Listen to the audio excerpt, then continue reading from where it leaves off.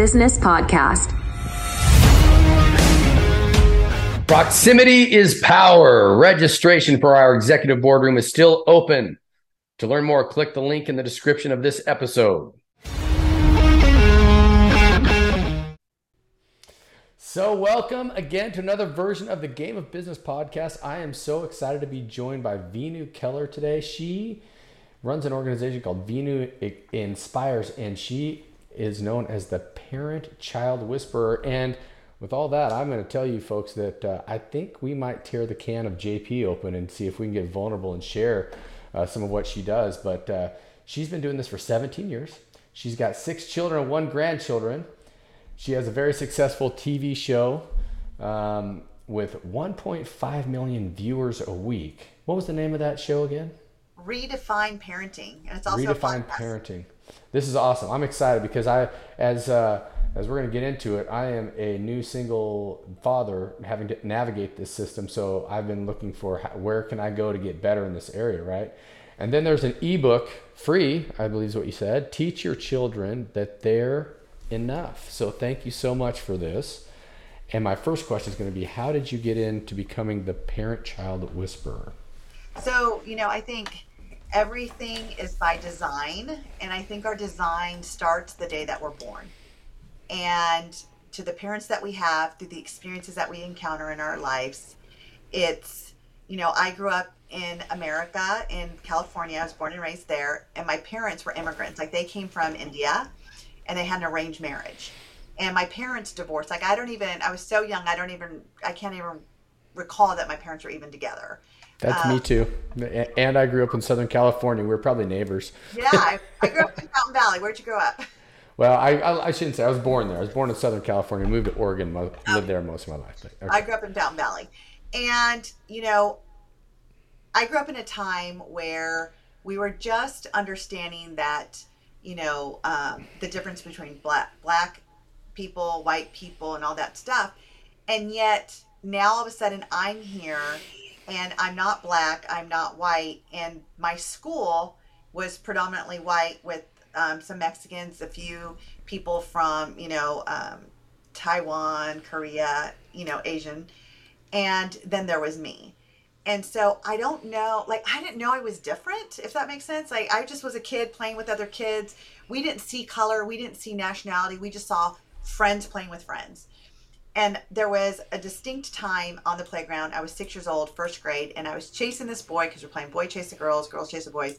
And this boy said, "Don't touch me. I don't want to become black like you." And it was in that moment, I'm like, what? Like, in my mind, I'm like, what? I'm black? What? I'm a black person? It's like all of a sudden something changed. We talk about that moment in your life that kind of shapes everything. That was that moment for me. And I was 6 years old, and I remember it today. And so I've got a friend who's a brain doc. As I started going through some of my difficulties in the last couple of years, which we may decide to jump into, he told me that the core of who you are as a human being is framed at like 0 to 4. You might want to say even 3, 0 to 3 or 0 to 4. And he said, that's the baseline of how you're going to develop from there. So if you're a little shit during those time periods, you're going to be a little shit as a kid. If you're spoiled, you're going to be spoiled.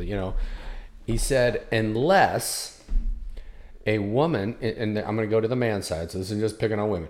Unless a woman gets treatment in her teen years or childhood, and boys get treated in their childhood years, for women, they'll go, this isn't a technical doctor term, but a woman will go off the rails in between 38 and 42, and a man will do it about 10 years later. That's what his take was as a brain doc. So I don't know if that's... I don't know. We're a little slower than y'all, so... Yeah, but I'll tell you this. So my whole goal right now in life is to give kids a childhood they won't have to heal from, and that goes back to my story. And so being bullied about my skin color, not fitting in, being segregated, being left out, not feeling like I ever had my tribe. I had my one best friend, and still 44 years later, we're still best friends. But that's all I ever really had was her. And we never really had a tribe. It's kind of just us. We had a couple other girls that we hung out with, but it was just me and her always. and from first grade all the way through high school, now even as adults. And I tried to commit suicide. Well, I wanted to commit suicide at 13. At 13, I started praying to God that if you love me, you won't let me wake up. And I still woke up and I was still questioning if God loved me or not, because God's supposed to love you and he's supposed to guide you, and my life really is not great right now. And my mom was a single mom raising two of us kids, me and my brother, and she was going to law school, working two jobs to put food on the table in California. Incredible. And you know um, but I'll tell you, it's watching her determination to be better is where I think I got it all from. It's like, as much as I missed my mom and she was not there, and I remember when I went to her to tell her that the kids were making fun of me, call me Gandhi because the movie came out, and the teachers literally just stood there laughing and talking while these kids were just making fun of me. And it's, so you find your teachers aren't there to support you. The kids, you don't have a tribe to protect you. You go home and your mom's like, well, kids are going to be kids. You know what? I don't want to live anymore. Like this, if this is life, if this is how my life is going to be, if this is a snapshot, I'm done. And then at 15, I was the day that I was going to take my life. I had the pills out. I was ready to go. A friend just happened to come over, stop me, and I will always say that he saved my life that day. And I ended up in a psych hospital for 2 months. And they wanted to diagnose me with depression, anxiety, blah, blah, blah. Same thing that's going on right now. And here, JP, nobody asked me, what do you want? What do you need? What is missing in your life? What would you need to feel loved? Do you know how to love yourself? What would that even look like? Like, I got chills because like nobody was asking me these questions. So fast forward, I meet this guy when I'm 18. He was a Marine. He was really good looking. And see, I was bullied, never really had a boyfriend. I had one boyfriend, he broke up with me because people made fun of him. And people would say, oh, if you get married, your kids are going to look like trolls. And this becomes your internal language. Like, this is what you believe. You believe you're ugly. You believe that you don't want to have kids because they're going to look like trolls and they're going to go through what you went through. So you want to spare that. And then all of a sudden, this really good looking guy likes you, and I marry him. Like 5.5 months into the relationship, I marry him at 18 because I'm going to start a new life. Like, I was constantly always looking for that escape plan, like always to get Sure. out, to be better, to do better. And it wasn't a great relationship. He was an alcoholic. There was some physical abuse. But what was great is I had two beautiful kids. I had my two boys, Cameron and Connor, and they're now 29 and 24. And I we always say we don't want to be like our parents. And my mom yelled all the time. She grounded me.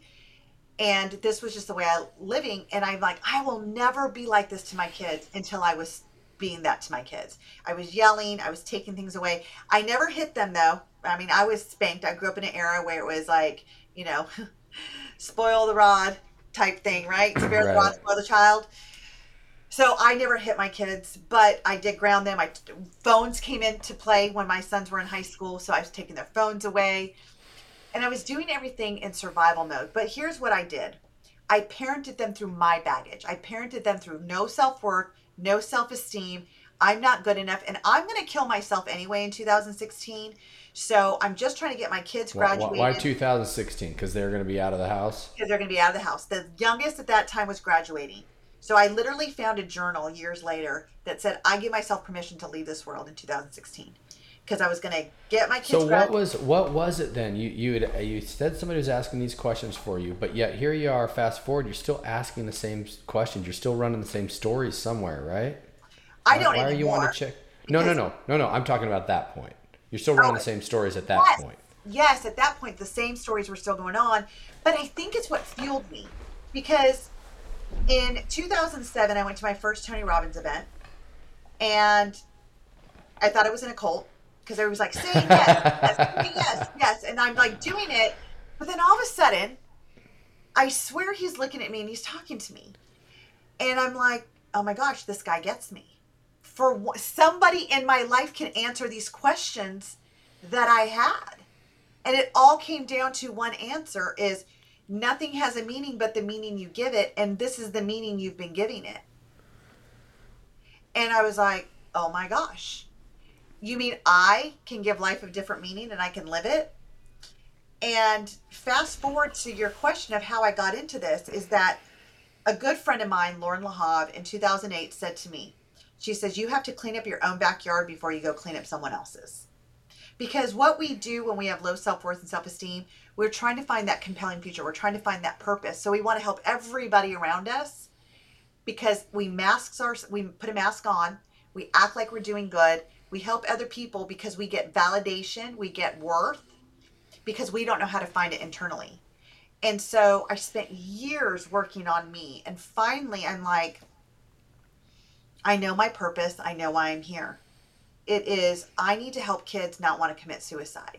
So I really got into speaking on bullying, and I started a movement called the Bully Proof Life Movement. And I wrote a book, co-authored a book called Bully Proof: Unleash the Hero Inside Your Kids. It was a bestseller on Amazon. I was the first chapter in it. And that gave me the idea. I'm like, this is it. This is what I have to do. I got to get into the schools, stop the bullying, raise self-worth, teach teachers how to support kids, not laugh, not diss them, not neglect them. And I was doing that, and I was at a school in Hawaii. I was doing a tour in Hawaii, and this girl came to me, and she said, today was my day. And I was trying to figure out what she meant by that. And she says, but I heard this talk, and you live the life I live. And if you can do this, I know I need to go ahead and live because there's something better for me too. And again, I get chills because it was in that moment, I'm like, I got to get into homes. Here's what happens too. Too many of us go through the horrific stories, and I mean, it's not horrific when compared to others, so it may be an over right, but we have our story. I mean, it's pretty horrific. For me, you actually wanted to commit suicide and were close to doing so a couple times, so that's pretty horrific, and we don't share that story with others and how we got through it, and we just go on living once we get to the other side, we live, hey, this is the dirty little secret in the past. But it's that story and the vulnerability of being able to share it that is going to make you feel safe for somebody else, and also inspire them to make that change or be that, I don't know if even inspire is the right word, but make that little 2 millimeter shift like Tony would always talk about, that says, oh, I just got to change what I'm focusing on. That's it.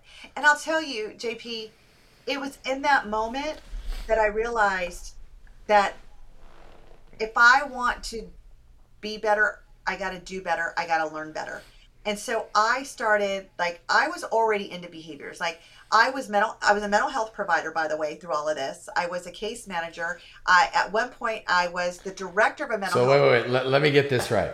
You're a mental health provider, and yet you're suffering from mental health issues on your own, putting on some mask, showing up like you got your shit together when inside you got turmoil. Oh, yes. Nobody knew outside this home that I came home and cried, and I yelled at myself in the mirror, and I put myself down, and the internal language was like, you are shit, you're so ugly, no wonder you're single, no wonder nobody wants you, look at you. Like, that was what I would say to myself at night.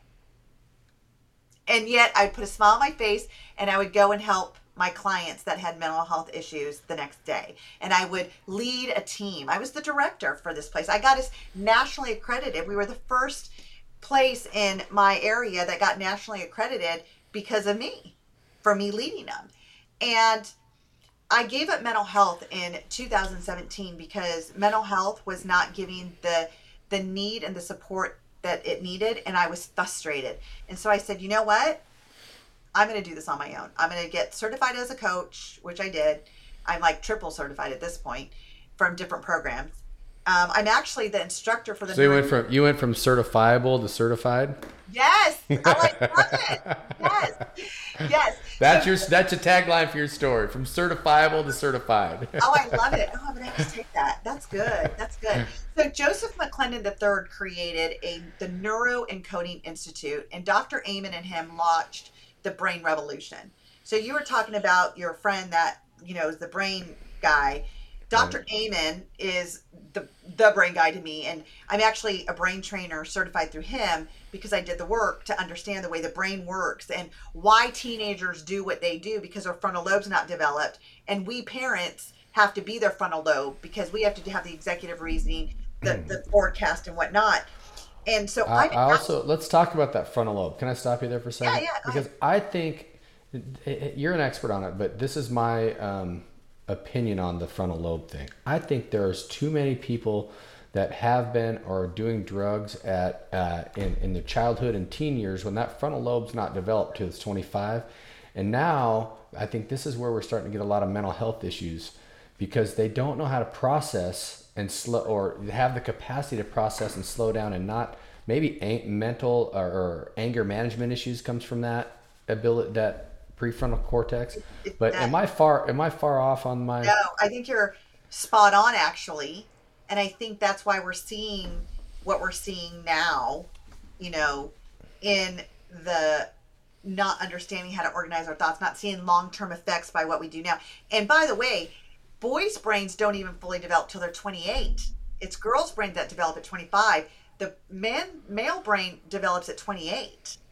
Okay. And I became, not only am I a coach, I became the instructor for the coaching method for Joseph McClendon. So I train people how to be coaches because a lot of coaches nowadays want to tell you how it is and what they think you should be doing. And they give you a lot of opinions about, I've heard this and, this is what I have found. And, this is what you need to do.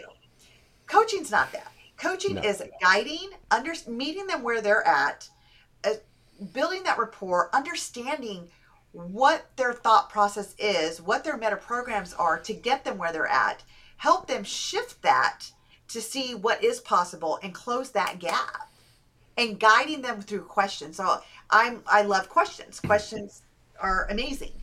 And so long story short, I realized that as I became a better parent and then God, I met my love of my life and we've been married for 10 years. We have twins that are about to turn 11. And Mm-hmm.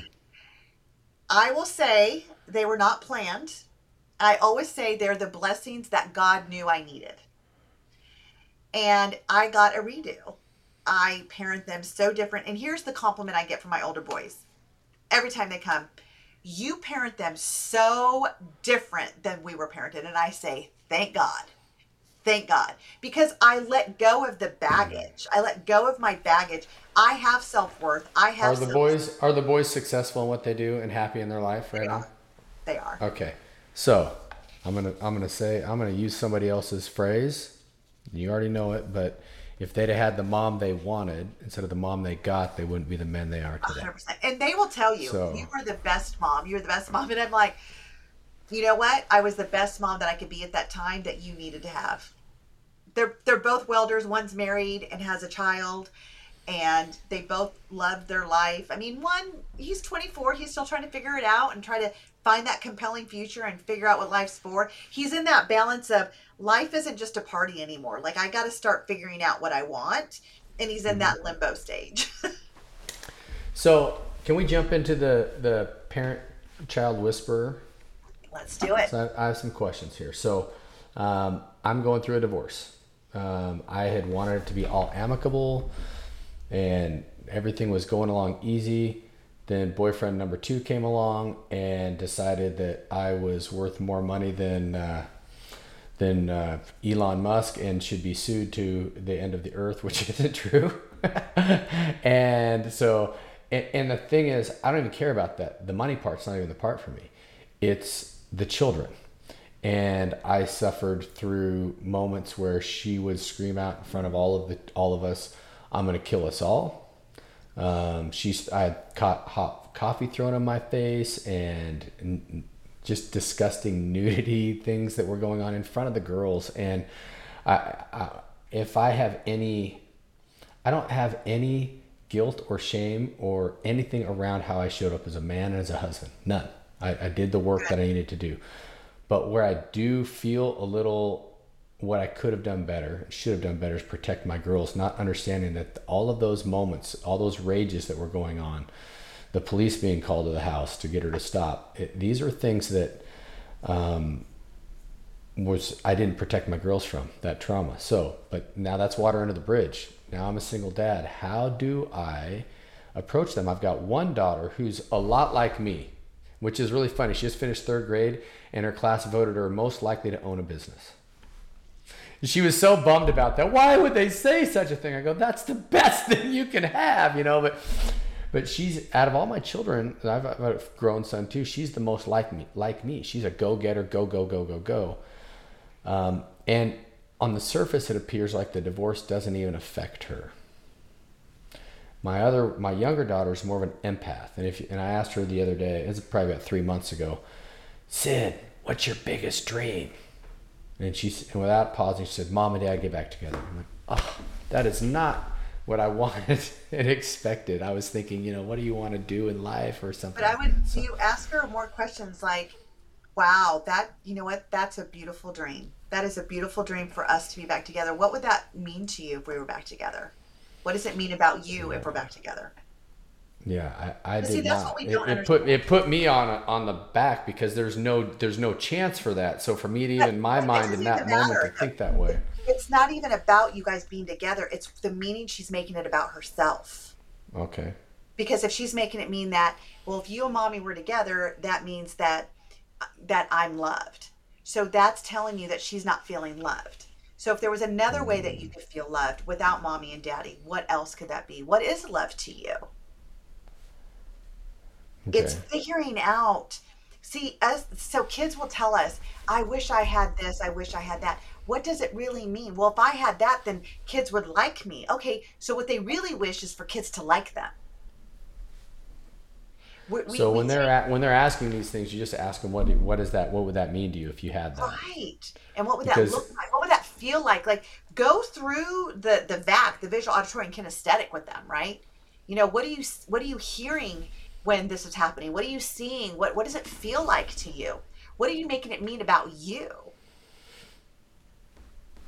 Yes. Because if I ask my kids, if you could have any wish, what would it be? My son will say to be in the World Cup one day, and my daughter would say to be on The Voice.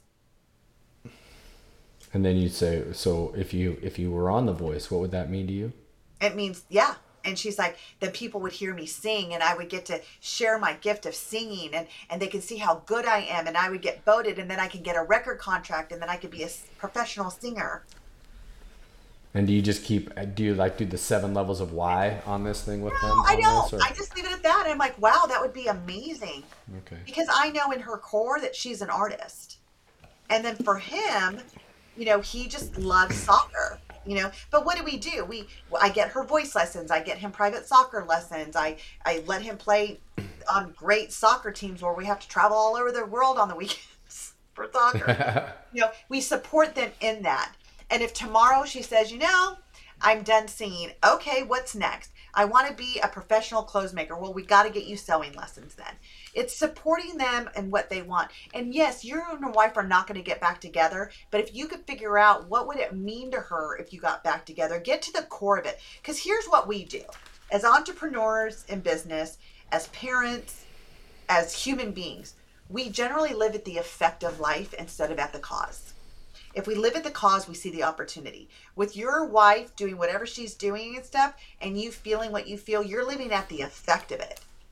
The cause is the behavior. The cause is creating these other lines of issues. You can't change her, but you can change the meaning of it. You can help your kids change the meaning of it. And the emotions that we have attached to it. Understanding that if you saw this through a window and there was nothing, it was just visual, no auditory at all, you might say, wow, that person's really hurting. That person is hurting. So I think when we go back to the beginning of this, the first 3 to 4 years of her life were extremely traumatic. I won't get into it because it's her story. Sure.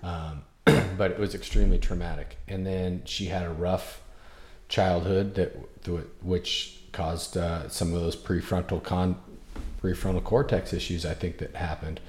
And then it just popped out right around 40. And and here's the truth, Veenu, if I would have been more aware and had more self-love, that's the truth. If I'd had more self-love, I would have seen this years ahead of time. But I just ate shit sandwiches to keep the peace for many years.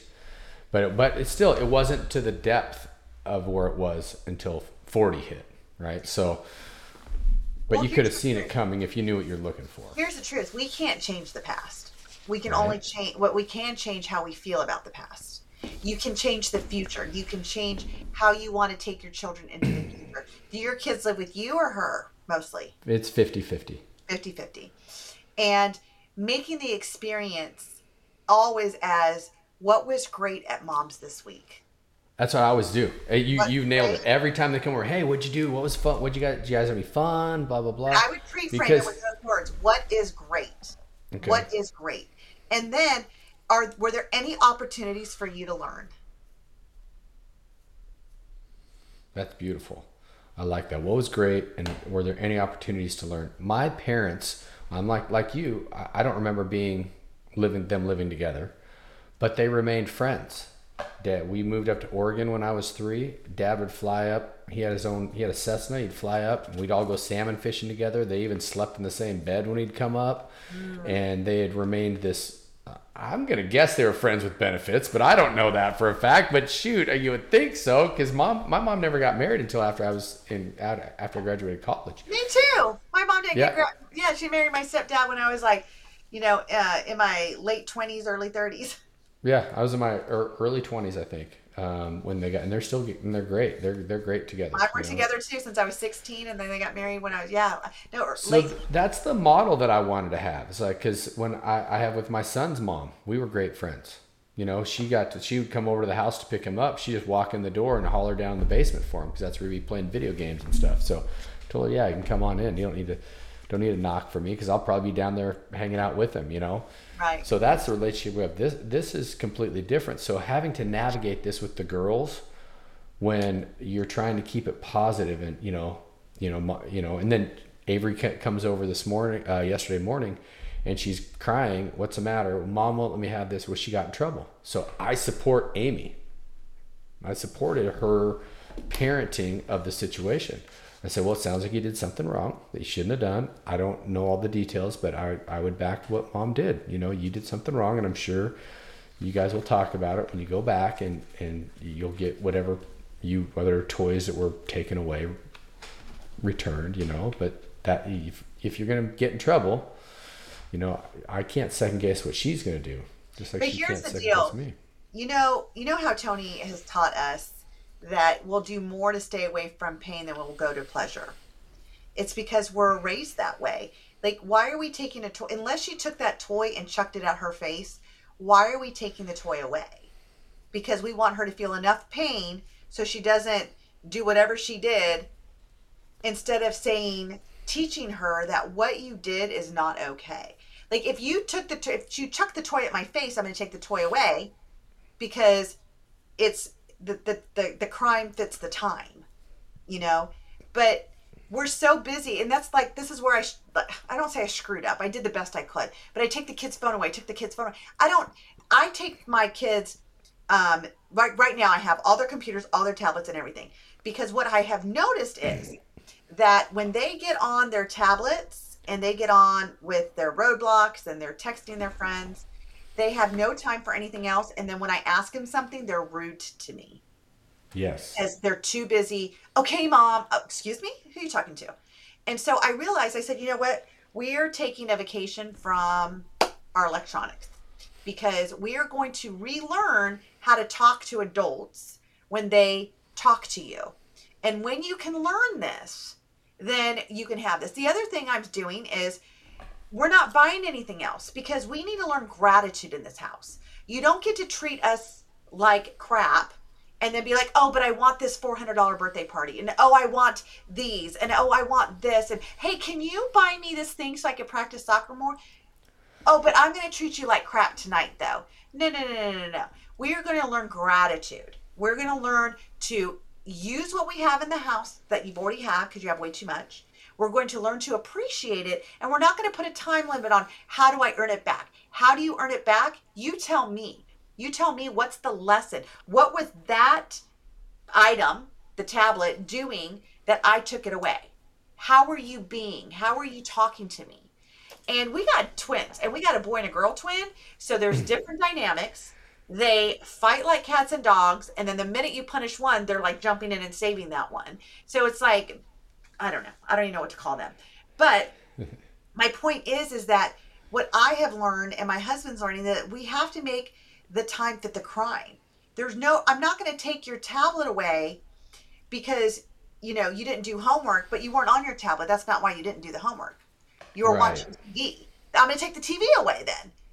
And then I'm going to give it right back as soon as it's done. Like, as soon as the homework's done, I'm going to give you the TV back. I'm not going to hold it hostage because I don't want my kids to learn that you only change when there's pain. You change because you want something better in your life.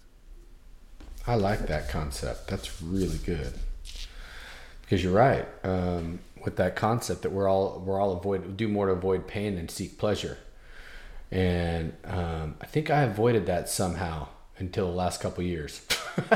Because I've always been this risk-taking entrepreneur and just not afraid to run into the burning building of business type of thing, right?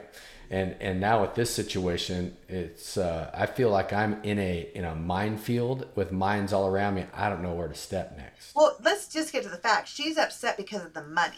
She's not upset because of you.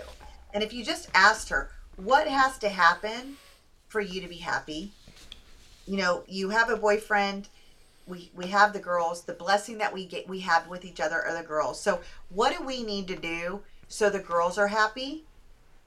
That's it. Let's just talk about how the girls are going to be happy. So here's my issue, Veenu. I'll boil it down.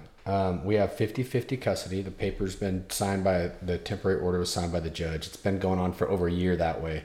That situation won't change unless one parent decides, okay, I won't have 50-50. What it boils down to is I believe that we are the cause as parents of disrupting their lives. And so we should stabilize and normalize as much as possible. Now our houses are 2.5 miles apart. They have gone to the same school now for 2 years. I want them to stay in the same school, and she wants to move 45 miles away. And I don't want that for the girls for multiple reasons. I think to have to do that would force them, and especially if it's mid-year, it forces them to. I had to go through a mid-year school change 3 times in grade school, and that was very difficult for me. And this just came out in my call that I had with my coach earlier today. It was like, wow, I didn't realize just how many walls and protections I put up as a child moving to a new school, right? So you had the race issue, but I had the new kid issue. It's much the same thing. I have some questions. So first of all, there's one question. Will it do more harm for the girls to move schools or more harm for what they're going to go through mentally because of what their mom's going to be putting them through because she wants to move, she can't? That's a question to think about. The second thing is if she moves 45 minutes and you guys have 50-50, well, then she should have to drive the girls to school. Because if you have to drive the girls to school 45 minutes every day, then why are we changing the school? This is where they're settled. Why aren't they staying here? And she can move and then she could just commute 45 minutes every day. Right. So that's where it comes down to. She doesn't want to do the commuting. There's something called empathy, Veenu. Some people don't have any. And unfortunately, that's where it's come down to. But I think, I'm not here to beat her up. Sure. I don't want to do that. I want to get to is make it more about the girls. Right. And I think that the judge, just because we've gone through this with my husband and his girls, is that the judge is going to say, where is the girls' home and where are they settled? And the judge is generally going to choose that. And then tell the mom, you can move, but the girls are settled here. They're happy here. They know their friends here. And they're already going through the change of divorce. Why are we going to give them another big change in the middle of it? Why not keep them comfortable? And if you want to leave, that's your choice, but then you're going to have to commute. Right. Or work out a different arrangement where they're here. But see, even that commute, Veenu, this is why I'm trying to protect them so hard. Is because, okay, so let's say she's got to come either way, whether I do it half the time or she does, that means the girls commute 45 miles in Houston's could be an hour and a half. So one of parents got to go. Let's just call it an hour. Let's say it's not the whole way. One parent goes for an hour, gets the kids in the car, drives them back home for an hour, and then has to turn around and take them to school the next morning for an hour. It's not going to take very long for the children to go, I don't want to go to mom's house. I don't want to go to dad's house, wherever the other house is. And you're going to deal with that because then they're going to have their friends. And so now it's like, oh, you want to go to dad's house this weekend? I want to play with my friends. I mean, they're getting to that age, right? And so I'm doing everything I can. Hey, if she could just take all the money and leave all the girls, I'd take it right now. Just do it. Just go. Just let me have the girls because I know it'll be in their best interest. Are they 1 week on, 1 week off? No, we switch off. I have them every Tuesday, Wednesday, and then every other weekend. So she has Monday, Thursday, Friday. She has them Mondays and Thursdays, and then if she has them on the weekend, she'll have Friday, Saturday, Sunday. If I have them on the weekend, I have Friday, Saturday, Sunday. So it's 7 and 7. But that's, so I guess for me is how do I continually go about navigating? Because I get nasty grams from the girls. Mom says this, mom says that. And I'm just like, okay, well, I don't feel that way. So you know what I would say is, you know what, honey? I appreciate you saying what mom's saying, but honey, this is adult stuff. And I love you too much to bring you into it. So I'm so sorry you're hearing it, but we're just going to, and then redirect and say, but it's time for dinner. Let's go eat dinner. Or it's time to go get our snacks, or it's time to get ready for bed. You know, do you want to read a story tonight? How do we want to spend our time? Because I don't want to spend our time talking about adult things. Like, you know, it's Right. really, you keep them out of it. Like, we have done that with my husband. Like, his ex would tell the girls things and bring them in the middle of things. And even as teenagers, because his daughters are 18 and 15 now. And, you know, even they say, we tell mom to not leave us and not bring us in the middle. And we're like, we're so sorry because we hadn't. For all this time, we hadn't. I would be like, when they were little, because I've been in my life since they were 3 and 6, I would say, you know, like my kids would be like, mom's the queen. And I would say, and your mom's the queen at her house. Like, I would always go that extra mile to show amicable stuff, you know, and we've always, and that's one thing I'll say about her is, as vicious as she's been in court papers, she is very, you would think that we're all best friends when we're together. Okay. I get fighting for your kids. I do get fighting for your kids. But for me, it's put the girls first in the middle of all this, right? So then I guess since I'm trying to deal in with the parent-child whisperer aspect of this and not just JP and Amy's situation, I don't want it to be all about beating one person up or anything like that. Just,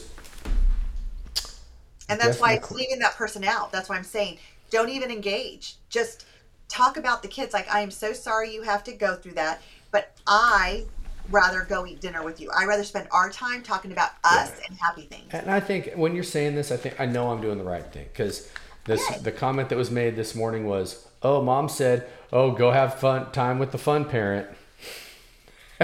So, okay. Well, I don't know why I'm the fun parent. We can both do things. I'm not a spoiler. I don't buy them things all the time like she does. When we go do things, we have experiences. You know, that's one thing I always tell my children. You buy material things, they'll fade, they'll break, they'll go away, but nobody can ever take a memory away. Right.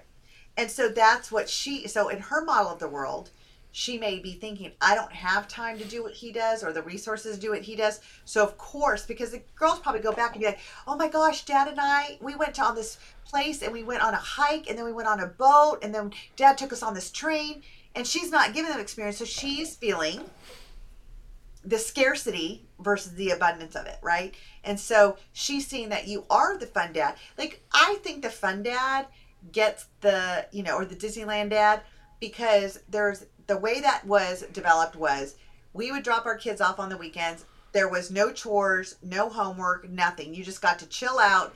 And then they came back to me, and then I had to, did you do your homework? Oh, I got a conference tomorrow with your teacher because you were not being nice. Oh, right. You know, you got a school project. I got to go to Walmart now at midnight because you're just telling me the project's due tomorrow. So that's where that came in. However, because you have the girls Tuesday and Wednesday, my hallucination is that you are having to do homework. You do have to check folders. You do have to carry the parent's note. If there's a conference, you got to go to it. You know, so you don't have all the fun dad, as we said. You have the responsibility. Hopefully the kids are, third and fourth grade, they're having chores so they can learn their self-worth, that they belong in the house, They that it's got their Toilet house. Tuesday. Love it. I love Toilet Tuesday. Yeah, they couldn't figure out how to flush the toilet in their room. They got it the rest of the house, but in their room they have a Jack and Jill bedroom, right? They didn't do it in theirs. I'm like, well, guess what? You've just earned the privilege to clean every toilet in the house on Tuesday. I love it. So maybe that's fun. Maybe that's fun to her, right? And that's why you're the fun dad, because you make it fun. See, that's you. Okay, so you just brought up a beautiful one. We don't have to make consequences sad and dreary and you're bad, because our kids are not bad. Our kids are great. We were just having a conversation with one of our twin son yesterday. He's like, I'm just bad, and we're like, no, you're not bad. You're a beautiful soul. You're amazing. You're loving. You're kind. The choices that you're making are very unkind right now. You're making choices that are not great right now. So you need to think about that. And we're done with the conversation. We're done. The conversation's over. Because if the kid keeps going on, what do they want? They want to make you so bonkers you give in to them. That's their job. And that's what many parents do, right? I had this philosophy I picked up with my son. It's like, don't do something once you're not willing to do 1,000 times. I've also was able to take this into the business world, right? So I created things where in my company, I got to this point where I was so tired and frustrated by being interrupted all day long that I couldn't get anything done. So I used the 3 types of problems: normal, abnormal, pathological. If you have a normal problem and you come to me after 90 days, there's a good chance you don't belong in that role, is what you're telling me. If it's an abnormal problem, that's great. Come to me with 3 possible solutions and pick one, so I know you did some thinking on it, and then we'll have a discussion if you don't have a good solution. And what happens is, for a while, and then I narrowed it down to office hours. You can only come between noon and 2 to bring these to me. So they would come in. I'd tell them, hey, we can talk about your kid's soccer game. I don't care. Anything from noon to 2 we can talk about. But they bring that problem with the solutions. And then the final one was pathological problems. Building's on fire. We can't make payroll. Something crazy. That's 24/7. You can contact me. What I found was, after about 3 months, when I got this completely absorbed in the culture, that nobody was coming to see me anymore. And it's the same thing you do with children. If you... when my son was a baby, got him to sleep through the night, it took 3 nights. Yeah. The first night he cried till about 2 in the morning. The second night was about 11. The second night was about 15 minutes. And after that, you put him in his crib and he was done. Yep.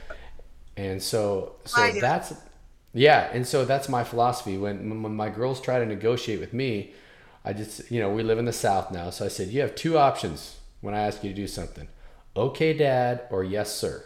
Whichever one you want. That's it. We're not negotiating. But I love it. And here's the what I love, and what we're implementing in our house is that stop looking for problems. There's always opportunity.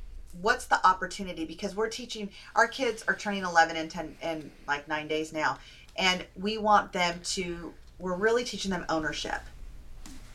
And ownership is realizing that it's not always a problem you need to come tell on, or a problem that you need to have a meltdown about. It's an opportunity, and you either have an opportunity to solve it, or you have an opportunity to come get support to solve it. But there's always an opportunity, and you got to figure out what's the opportunity. Maybe it's an opportunity for connection. Maybe it's an opportunity to look at different resources. Like, what's the opportunity here? And if we just think, if all parents had that mindset that there's not problems with their kids, there's opportunity. When you are constantly going to school with your kid because they're constantly in trouble, there's a huge opportunity. That kid needs direction. That kid needs some guidance. That kid is craving that attention, and they have found a formula to get it, not in the best way, but they're getting it because they don't have self-worth, and this is how they get their worth. This is how they know they're worth it. Because think about it. You have no time for me, but as soon as the principal calls, all of a sudden you could take time off work, and all of a sudden you have an hour to come spend in the principal's office. Where's that hour if the principal's not calling? Oh, I don't have it. I'm too busy. But the minute the principal calls, you have time for me. So guess what? The kid finds a way to get their parents' time. They get a way to find, hey, I'm worth you seeing. I just have to act up so the principal calls you. And it becomes a habit. Yeah. So let's try and put a capstone on this. So we're busy entrepreneurs, but we realize that we need to be better parents. What are our 3 to thrive? Be curious, not critical. Create an open, safe, and trusting space for your children. And one thing that's a must, you have to have rapport with your children. When you're out of rapport, they're not going to listen to you. How does a parent build rapport with their children? How they build rapport with anybody. Like with my kids, they listen to this crazy music. So what do? I'll go and YouTube them and I'll listen to the music and I'll be like, hey, about that lyrics. And they're like, you listen to them? I'm like, I sure did. They're like, what did you think? And I'm like, well, it has a good beat. She goes, yeah, you want to see my dance? I'm like, sure, let's see your dance. Guess what? Now I'm in rapport with my daughter. Right. Okay. And then I'll go, but let's talk about the lyrics again. Right. Okay. So you find ways, just like you do with anybody, find ways to have an agreement with them, to be on the same page with them, to not feel like you're judging them. If they feel judged by you, you're out of rapport. If they feel like, oh gosh, here comes mom, you don't have rapport with your kids. Oh gosh, dad's going to say this again, you're out of rapport. Yeah. So when my kids do that, oh, mom's going to say it again. I'm like, what am I going to say? And like, go ahead, mom. You're going to, no. I want to know. I'm going to give you $1. If you really know what I'm going to say, please, I'm going to give you $1. And they're like, okay, guess what? Now I'm in rapport. Right. Okay. And then they get it wrong, by the way. So I don't give them $1. They never know. So, Veenu, thank you for your time today. This is amazing. I know that I'm going to check your stuff out because I've got 2 beautiful little angels that deserve their father to do some digging on that. And I'm going to encourage everybody else to do that as well. What is the website we can go to? To VeenuInspires.com. It's VeenuInspires.com. And if you put a /ebook, you can download my ebook for free as well. Beautiful. And then the LinkedIn profile? It's all under Veenu Inspires. I make it easy. It's all under. You make it easy. There's a link in there. I do have a Facebook group too if you want to join, or if anybody wants to join. It's called Redefine Parenting. That's the name of my TV show. It's the name of my podcast. I try to make things simple so people have access, because Tony says it's not knowing resources, it's being resourcefulness. And so I make the access to the resources easy, and then it's up to you to be resourcefulness. Do the work. Perfect. Thank you so much for your time, and I look forward to chatting with you in the future. Absolutely. Hey, Game of Business family. If you enjoyed or received value out of this episode, please share it. Send it to a friend. See, we don't pay for advertising on this podcast and are strictly word of mouth, and I would love the help to add value to as many business people as I can. Thanks a lot.